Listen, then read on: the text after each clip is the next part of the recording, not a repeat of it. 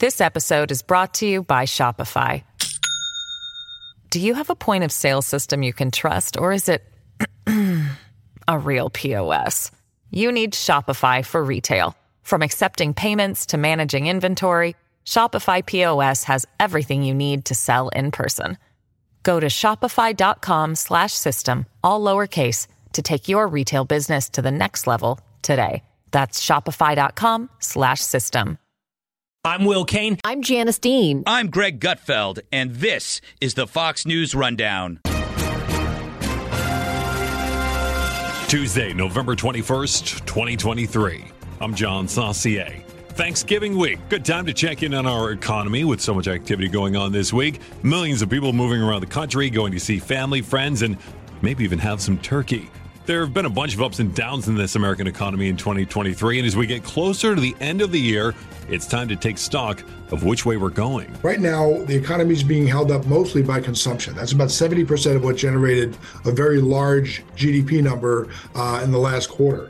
But that consumption is being mostly held up by the remainder of pandemic savings and by credit card borrowing, which has reached $1 trillion. This is the Fox News Rundown, Evening Edition. This episode is brought to you by Shopify. Do you have a point of sale system you can trust, or is it a real POS? You need Shopify for retail. From accepting payments to managing inventory, Shopify POS has everything you need to sell in person. Go to shopify.com/system, all lowercase, to take your retail business to the next level today. That's shopify.com/system. How much gravy do you have to spread around on this Thanksgiving? It's an economic episode today as we get into what's expected to be a busy and expensive holiday season.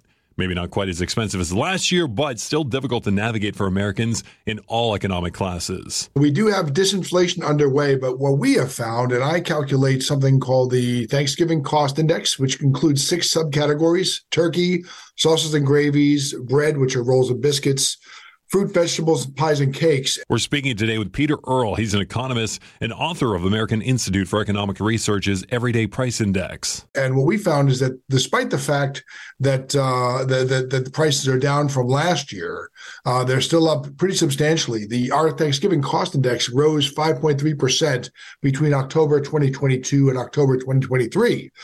That's substantially less than the 17.8% increase that we saw from 21 to 22, but it's still a steeper increase than we've seen in, say, the current CPI and some other indices. So, when you have this inflation going on, such as we do now, it takes place. It's not pervasive in terms of all the price in the economy, and sometimes it's slower in some areas than other, and that's what we're seeing in some of these other areas. Okay, let's talk about specific areas because, I feel like everyone has had the same experience. They go to the grocery store and things are more expensive. The price of food, this is a really big one. We all need to eat, and it seems like it costs more than ever. We just mentioned Thanksgiving dinner there. Do you have any sort of forecasts on when food prices might come down? Because it really is disheartening when you go to the grocery store and you're paying double of what you used to pay. I don't have any predictions in that regard, but I do know that because food and energy are commodities, and because they are, their prices are determined by any number of factors, not just demand from buyers, but also they're affected by everything from the price of labor to the prices of certain fuels like gasoline or oil, that type of thing. There's a lot of factors militating against their going down substantially. So, there's always a question of whether when you have an inflationary updraft, you have prices that go up and come back down to the same level, or whether they go up and they stay, and when they're finally stabilized, they stabilize at a higher price level. The latter is unfortunately what I think we have here. I think we're going to have higher prices. And right now, all we can hope for is that the Fed can get the price level to rising at that 2% level that they seem to have an affinity for. So I don't think we're going to see a lot of relief over the long term. It makes sense. How complicit are these companies, though, in this? Because you mentioned when prices go up, they deflate, but they're still higher than they were. I'm wondering, is that because of the economic conditions, or is it because these companies are saying, hey, we can get someone to buy something for more than it was? Why would we lower the price when we're reaping these big profits? So it's an interesting question. And I have heard some anecdotal comments by some businesses who have said, when your prices are going up, our prices are going up too. So typically the way we look at these things is when we look at it in terms of different factor goods in society rising because of inflation. The ones that rise first are the really heavy capital items like land, like commodities, that sort of thing. So very often inflation is hitting producers before it's hitting consumers. The only reason I'm saying that is because, yes, there will be price increases, but some of it is opportunistic. I think most of it is just an attempt to remain profitable. And we can't really fault companies for wanting to remain profitable in the face of price hikes that they're not responsible for. Yeah, absolutely. And of course, it's a free market, so they can charge what they want. The market conditions will determine how much consumers are willing to pay for them. So we get that. But at the same time, it's like, things are just so much more expensive now that when you are one of the consumers, it is difficult. We're speaking today with Peter Earle. He's an economist. He's also author of American Institute for Economic Research's Everyday Price Index. You mentioned the Federal Reserve, Peter, and their 2% inflation target. The stock market's seen a nice little rally recently. The Fed kept rates unchanged at the last meeting. How do you see this playing out in the future? I mean, today I read a report that they might not drop rates until May. Is this all really dependent on the inflation number, or do you think they have a plan? No, it's incredibly dependent upon whatever comes down the pipe next. So there's been broad moderation in inflation measures, and those levels that we've seen over the last couple of months have been generally consistent with the Fed's objectives. When the last inflation number came out, the CPI numbers, the market implied chances of another Fed hike dropped to less than 10%. Another Fed hike before the end of 2023, that right. is. So it doesn't look like the Fed is going to be especially inclined to hike. But I mean, the fact is that we have to watch things like the upcoming CPI numbers and also their preferred measurement index, which is the personal consumption expenditure price index. So we're seeing right now a positive state of affairs in the disinflationary trend, but there are going to be challenges and uncertainties persistent. We're going to see some prices rise again. I think that the last 2 miles, if you will, from the 3.5% to the 2% area is going to be a long and winding road. As we approach the end of 2023, we're taking a look at where our economy is after what seemed like a tumultuous year. Could next year stretch our wallets even thinner? Our guest today is economist Peter Earle of the American Institute for Economic Research. As we're heading into an election year, we're going to take a look at how President Biden has performed when it comes to the economy and whether so-called Bidenomics are a good thing or not. You don't need to talk politics at the Thanksgiving table because we'll do it for you next. Families have a lot going on. Let Ollie help manage the mental load with new cognitive help supplements for everyone 4 and up, like delicious Lolly Focus Pops or Lolly Mellow Pops for kids. And for parents, try 3 new Brainy Chews to help you focus, chill out, or get energized. Find these cognitive health buddies for the whole fam at ollie.com. That's OLLY.com. These statements have not been evaluated by the Food and Drug Administration. This product is not intended to diagnose, treat, cure, or prevent any disease. And also throw in this factor too, Peter, we're coming up on an election year in 2024.